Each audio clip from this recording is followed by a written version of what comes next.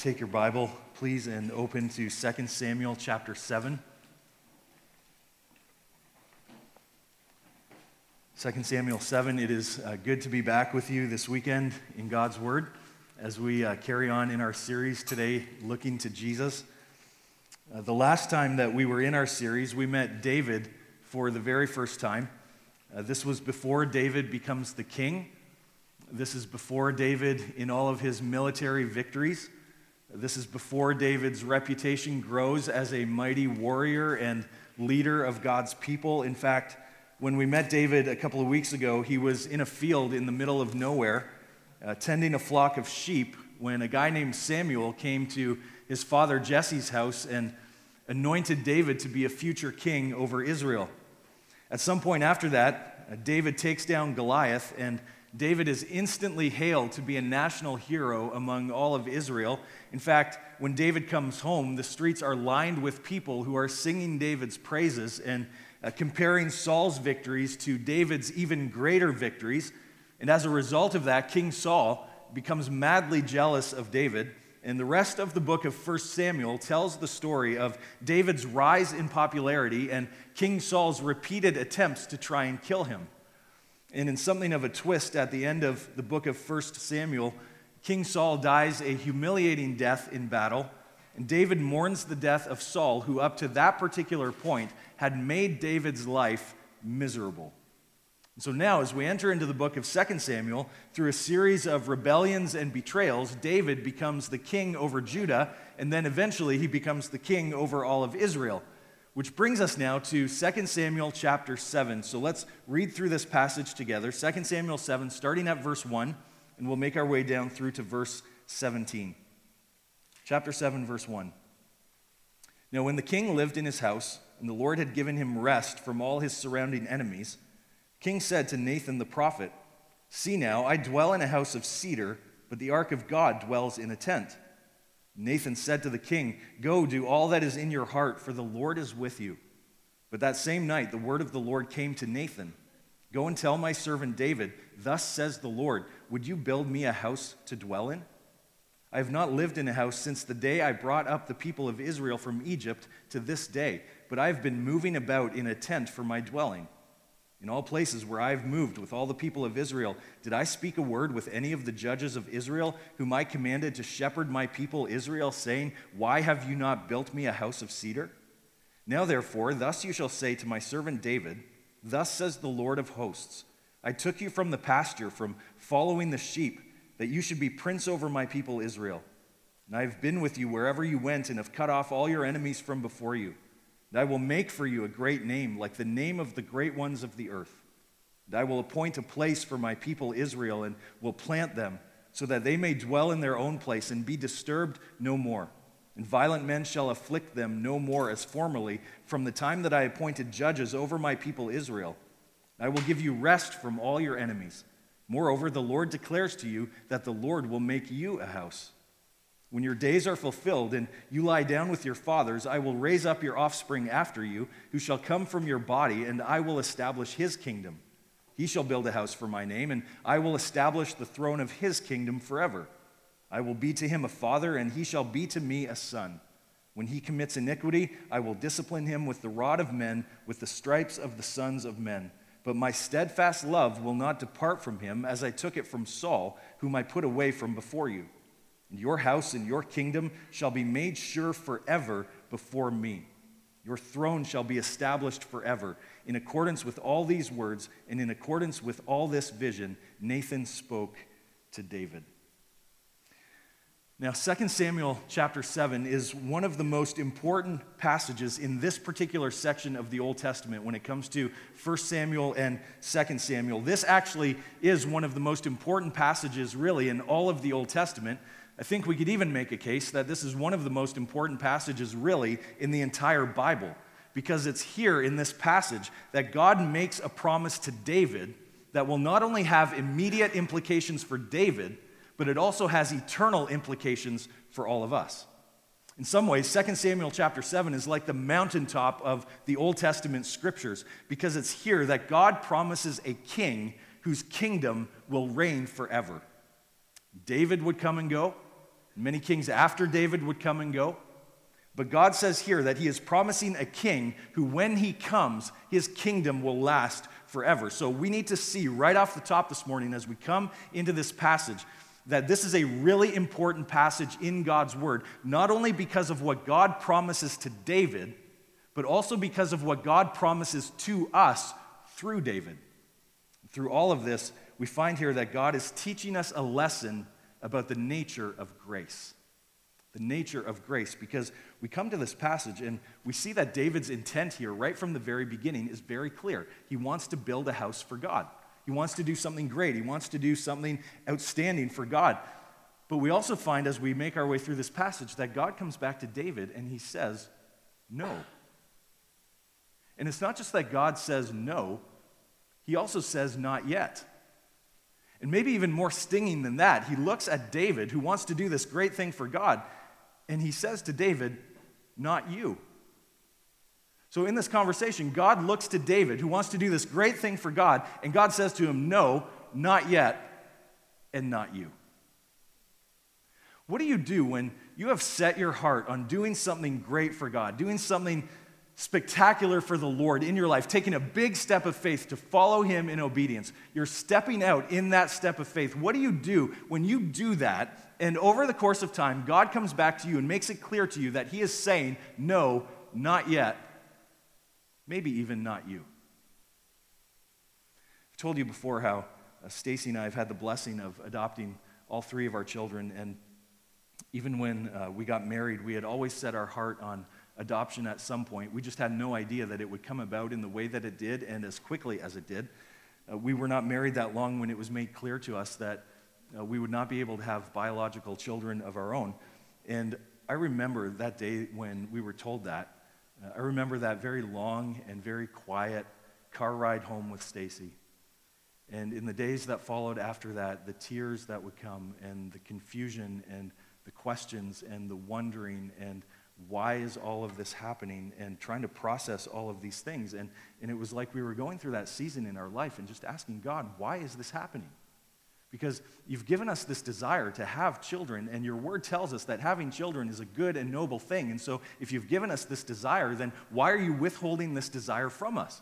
And God, we believe that you're powerful and that you're all wise and you're all knowing, and we believe that you can take this circumstance that we're going through right now, and we don't understand it, but we believe you're powerful enough that you can completely turn this circumstance around if that's what you desire. And so why aren't you doing that? Why are we going through this? It doesn't make any sense to us. And just trying to process all these questions and all these emotions within us. And then a short time later, we started the process of adopting a little girl from China.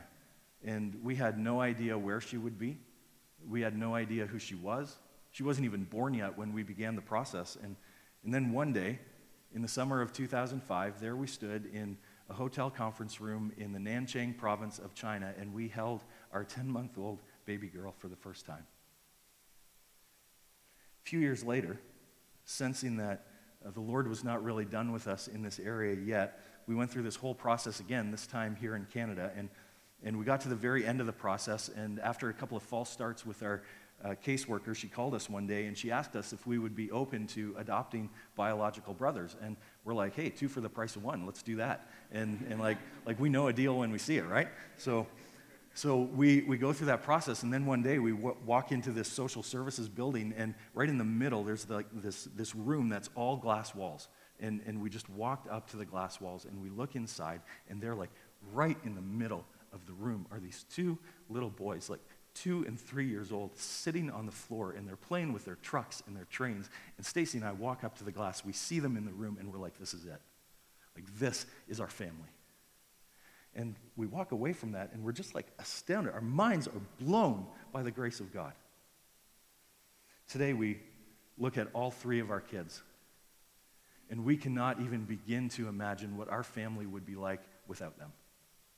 Like, we can't even begin to think of what our family would be if they were not a part of it. But all of those years before, when we didn't know, all of those years before, when we got the devastating news and we had all the questions and the tears were flowing and we were going through all of that, we had no idea that eventually there would come a point where God would just pour out his grace upon us in a way that at that moment we never could have anticipated.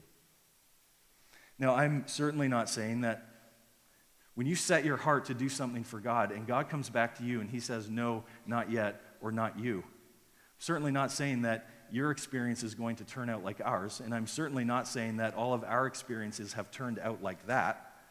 But one of the lessons that we learned going through that, and one of the lessons that we've learned in a bunch of different ways since then, is that oftentimes, and maybe really even all the time, God says no, not yet, or not you, as a way of showing us the generosity of his grace within our life in a way that we never could have anticipated.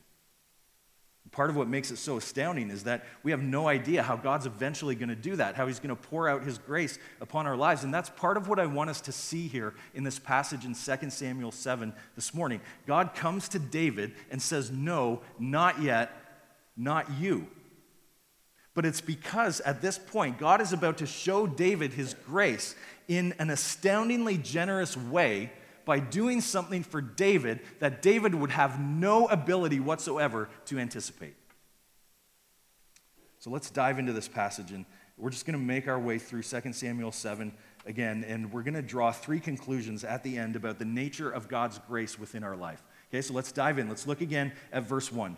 Chapter 7, verse 1. So here's Nathan and David. They're sitting out on the porch. David is the established king over Israel now. He has been for a little while. And they're sitting out on the porch one day after dinner, and they're enjoying this time of peace around them. Verse 1 says that God has given them rest from all of their enemies, and they have a little bit of time now to reflect on where they have been and where they are right now. And David looks around him, and he realizes that he's living in this big and beautiful palace that is built for a king. Some of the palace was made and decorated with cedar, which was not cheap. And so as the king of Israel, David is living this life of luxury. But verse 2 tells us that he also realizes that the Ark of the Covenant of God lives within a tent. Now, just a little bit of context here. The Ark of the Covenant of God was a portable shrine for God's people.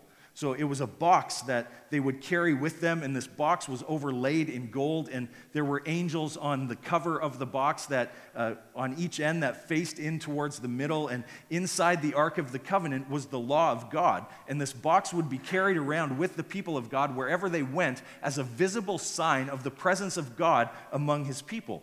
And so they would take this ark with them wherever they traveled, and they would keep it in a tent, which by this point was centuries old. And so David now is sitting there with Nathan one day, and he's looking around to himself, and he's thinking to himself, man, I live in this huge place of luxury and extravagance, but God's presence lives in this old, worn-out tent that just keeps getting moved around every time we move around. Just to put this in a little bit of perspective, we are a 4-year-old portable church that has moved locations once.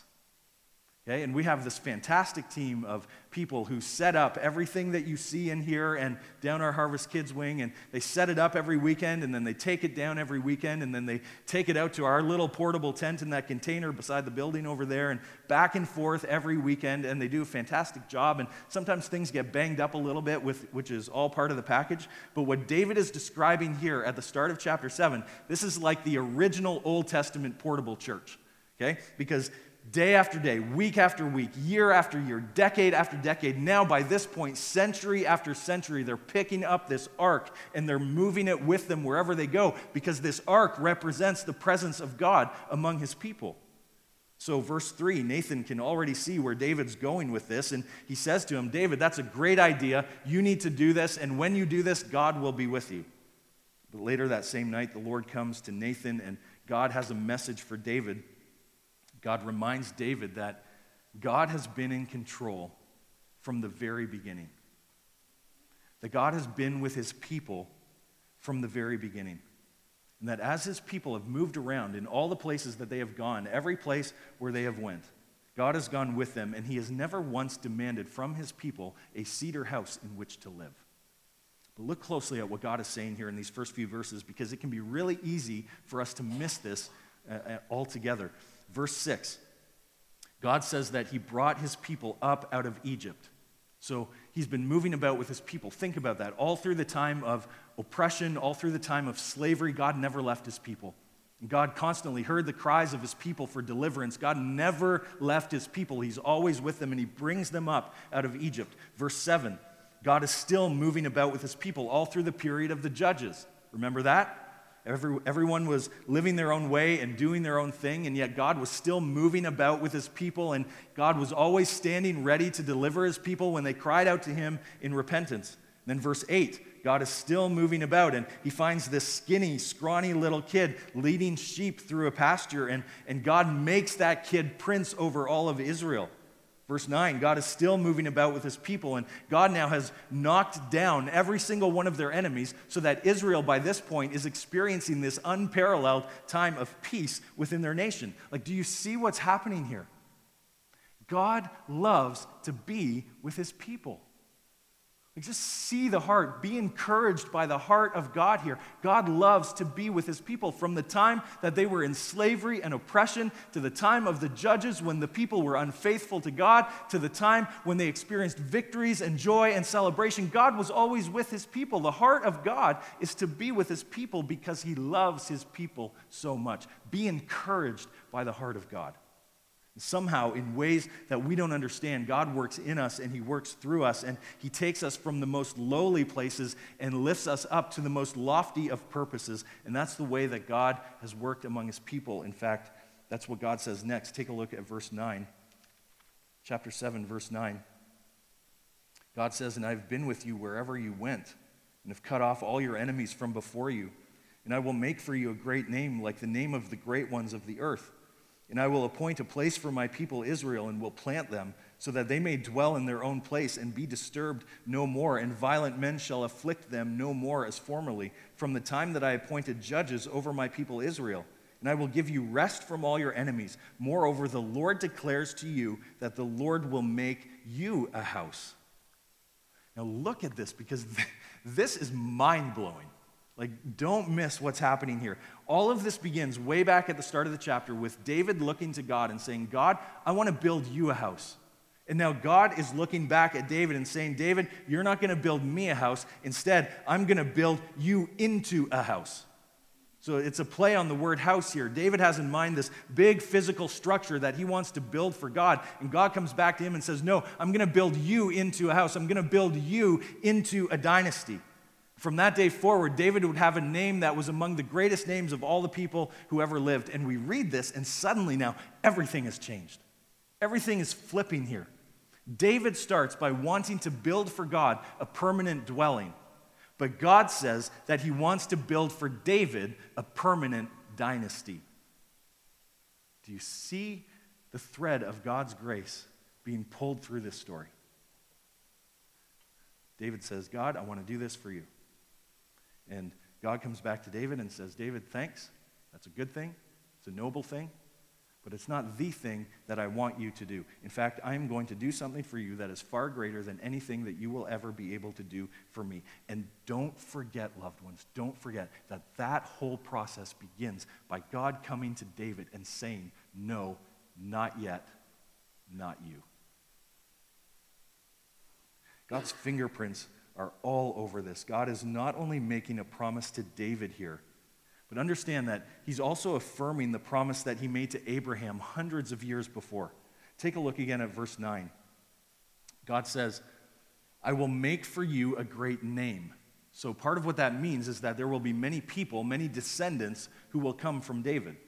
Verse 10, "And I will appoint a place for my people Israel and will plant them." So there's land, there's a place where they are going to live and possess.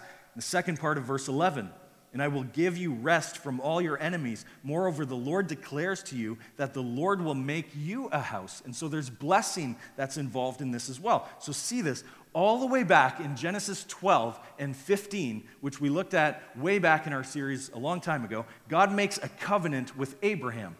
And in that covenant with Abraham, God promises Abraham three things. He promises him people, land, and blessing. Now, fast forward all these hundreds of years later to David, and God is promising to carry on that commitment that he made to Abraham and carry it on through David, because now God is promising to give to David three things: people, land, and blessing. Like, this is the grace of God. Like, we need to understand in this moment that just because God comes to you and to me and he says to us, "No, not yet," or "not you," that does not mean that God has forgotten you. That does not mean that God has stopped working within your life or that he has nothing left to do for you. That's not what this means at all, because it could very well mean that God is getting ready to lead you through a season in your life where he is about to pour out his grace upon you in a way that right now you could never anticipate. You just don't know it's coming. So just because God says no or not yet or not you doesn't mean that God's done. He's not done with you yet. So look again at verse 12 and see how this part of the story is coming together. Verse 12. God says, when your days are fulfilled and you lie down with your fathers, I will raise up your offspring after you, who shall come from your body, and I will establish his kingdom. He shall build a house for my name, and I will establish the throne of his kingdom forever. I will be to him a father, and he shall be to me a son. When he commits iniquity, I will discipline him with the rod of men, with the stripes of the sons of men. But my steadfast love will not depart from him, as I took it from Saul, whom I put away from before you. And your house and your kingdom shall be made sure forever before me. Your throne shall be established forever. In accordance with all these words and in accordance with all this vision, Nathan spoke to David. Now this is so important. This is what is known in the Bible as the Davidic covenant. The Davidic covenant. It's the covenant, the promise that God makes to David. So we read through this passage, and you'll notice here that the word covenant is never used in this passage, but there are other places in the Bible that affirm this as a true covenant, as an enduring promise that God makes to David and to his people. For example, 2 Samuel 23, Psalm 89 speak of this as God's covenant. 1 Kings chapter 3 and chapter 8, Solomon is looking back and he's remembering God's covenant promise to David. Not only that, but we look at this passage, and this passage, as all the passages that we've looked at through the course of our series, are meant to point us to Jesus.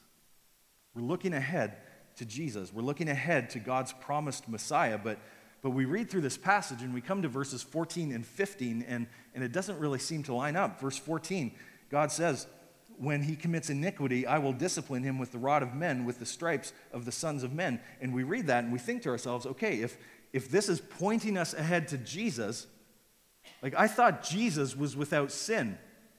And yes, absolutely, Jesus is without sin. That's absolutely true. He lived in perfect obedience to his heavenly Father. Jesus is without sin. But as is often the case when we come to Old Testament prophecies, this prophecy is fulfilled on more than one level. So think of it like this. There's a near fulfillment of this prophecy, and then there's also a far fulfillment of this prophecy. Let's try and picture it like this. If you're standing way back a little bit and you're looking out at a mountainscape and you see two mountain tops, two mountain peaks, and from your distance all the way back from so far away, those two mountain tops look very, very similar. But it's not until you get up close to them that you begin to realize not only how big they are, but also how different they are. If you're standing way back in that far view, you can't really see the difference, but when you go up close and you see them up close for yourself, you realize how different they actually are. So think of it like this. The near fulfillment of this prophecy in 2 Samuel 7 comes about in David's son, Solomon. We know that. Solomon is David's offspring who will reign over his kingdom. Solomon would build a house for the name of God and for the presence of God, and the temple that Solomon built would be so much more greater than any cedar house that David had in mind. And for all the great things, though, that Solomon did for God and the ways that he was used by God, he was still a broken and sinful man who did some really dumb things. And he would be disciplined by God for his sin, and God would never take away his love from Solomon like he did from Saul earlier. That's the near fulfillment of this prophecy. But think about it also at the same time like this. There's a far fulfillment of this prophecy.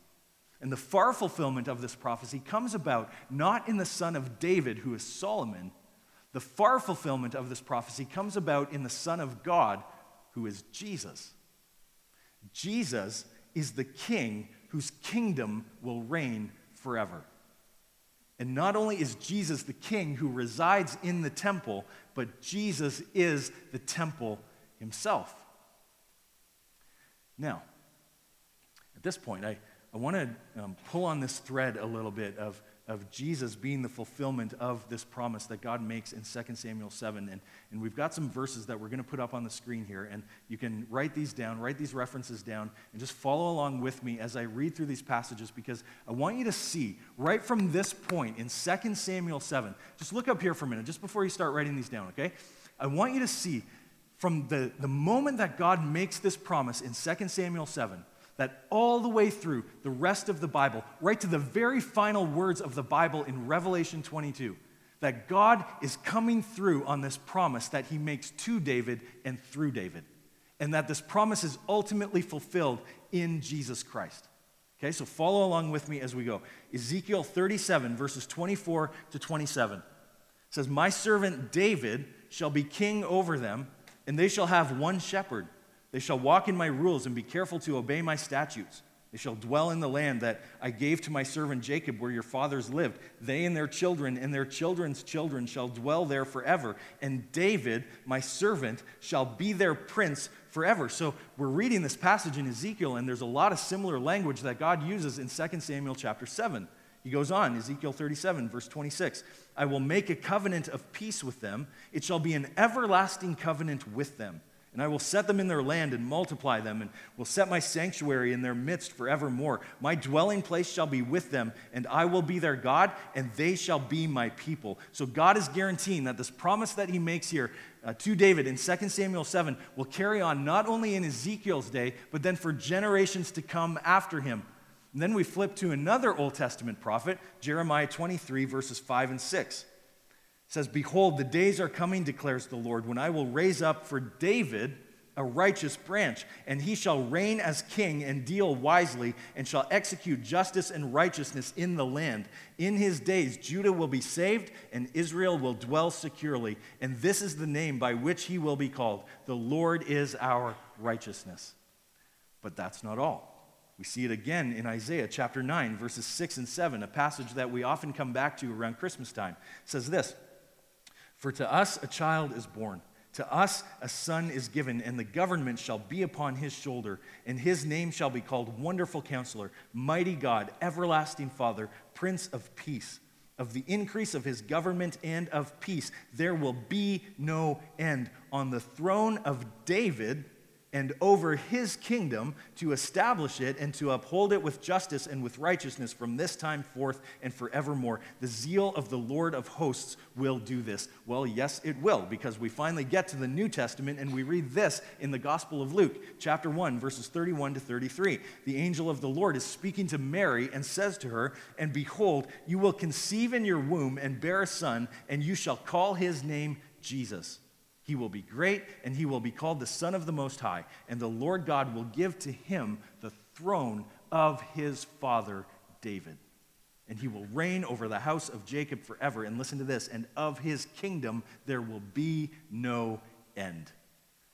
Then Peter preaches this on the day of Pentecost in Acts chapter 2, verses 29 to 32. Peter stands up in front of this whole crowd and he says to them, "Brothers, I may say to you with confidence about the patriarch David that he both died and was buried, and that his tomb is with us to this day. Being therefore a prophet, and knowing that God had sworn with an oath to him that he would set one of his descendants on his throne, he foresaw and spoke about the resurrection of the Christ, that he was not abandoned to Hades, nor did his flesh see corruption.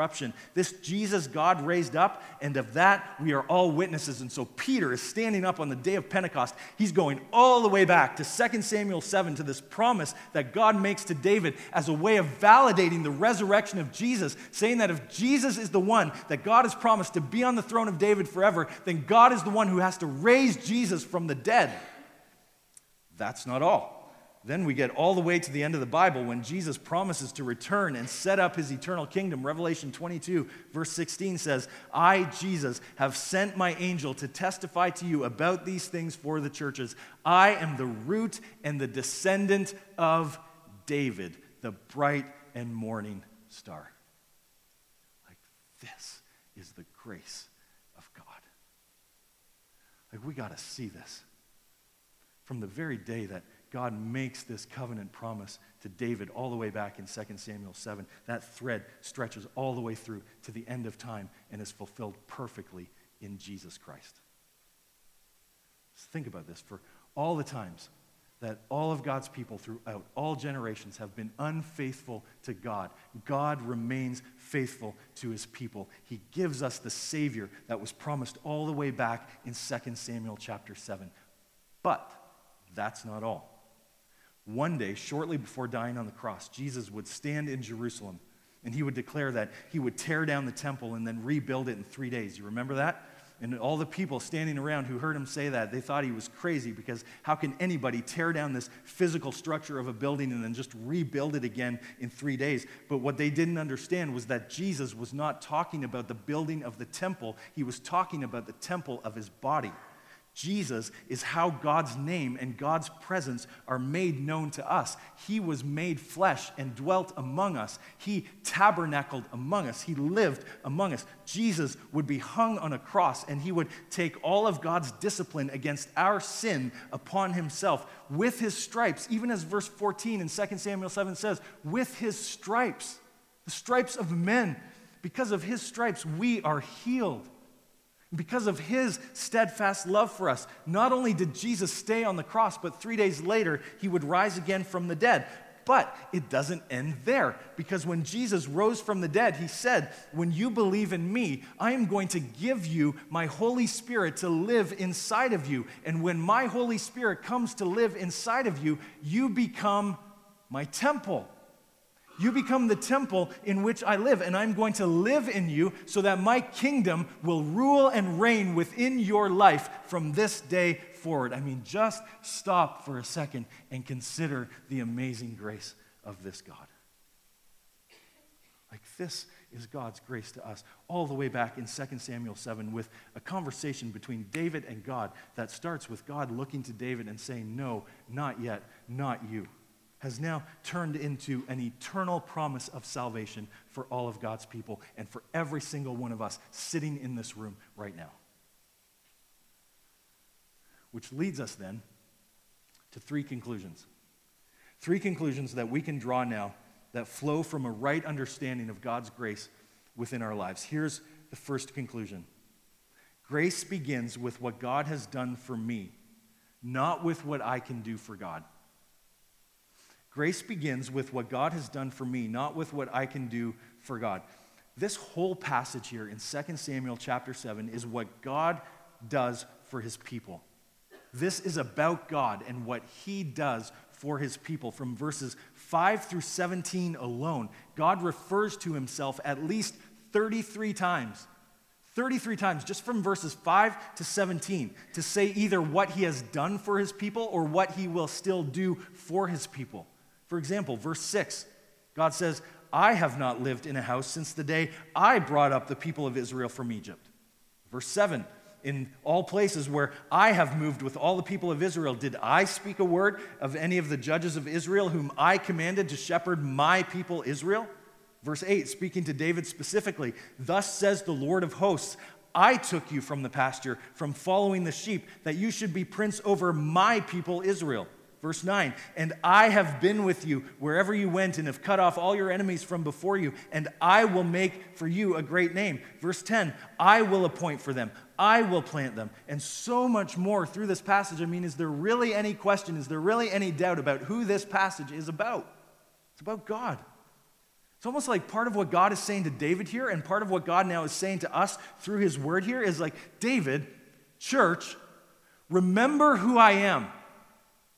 Because when you remember who God is, we do a much better job of remembering who we are. Remember who God is. Remember what God has done. It's like God is saying, I'm the one who has taken care of my people from the very beginning. And I'm the one who continues to provide for my people even to this very day. I'm the one who has done all of this. I'm the one who has brought you from where you were and placed you where you are and will take you to where you need to be. I am the one, David, who has pulled you out of this pasture when everybody else had forgotten about you. And I'm the one who has put you on this throne. In other words, David, I don't need your help. Like, remember who God is. Because when we remember who God is, we do a much better job of remembering who we are. We remember that God is in control. from beginning to end and at every point in between. This is all about how God works to save his people. This can be so hard for us. It's so hard for us because at every single turn, our flesh, our sinful flesh, wants to rise up against that and say, well, there's got to be something that I can do. Right? Anybody else struggle with that? Right? Like there's got to be something else that I can do. There's got to be some way that I can secure my salvation. There's got to be some way that I can find God's favor. And so we start making these things up. Right? We start setting these standards that we define for ourselves, and we say things like, well, I must be okay with God because I'm at church every weekend. Wrong answer. Right? And so we go on and we say, well, I must be okay with God because I'm not going to have sex before marriage. Wrong answer. And we think to ourselves, well, if it's not that, then I must be okay with God because I read a Bible and I have all these verses memorized and I drop money in the offering bag and I serve in this ministry in the church and I help all these kinds of people, and it's like, wrong answers, right? All the way across the board. Like, think about this for a minute. Jesus didn't need our help dying on the cross. He didn't. He didn't ask us to help him live a perfect life of obedience to his Father. Nor did he ask us to help him die a perfect substitutionary death in our place, just to make sure that he had all of his bases covered. He never asked that of us. Remember who God is. Because when you remember who God is, you do a much better job. I do a much better job of remembering who I am. And that everything that I have, and everything that I am, and everything that you are, and everything that you have, and everything that you and I ever will be is only because of the grace of God upon our lives. Grace begins with what God has done for me, not with what I can do for God, which leads us then to conclusion number 2. My desire to do great things for God should flow from God's great grace to me. My desire to do great things for God should flow from God's great grace to me. And see, this is where it all turns, because this is where our part comes in. But understand this from the very beginning. We do not do great things for God to be justified. We do great things for God because we have been justified. Now, you and I are not going to build a cedar house for God like David wanted to.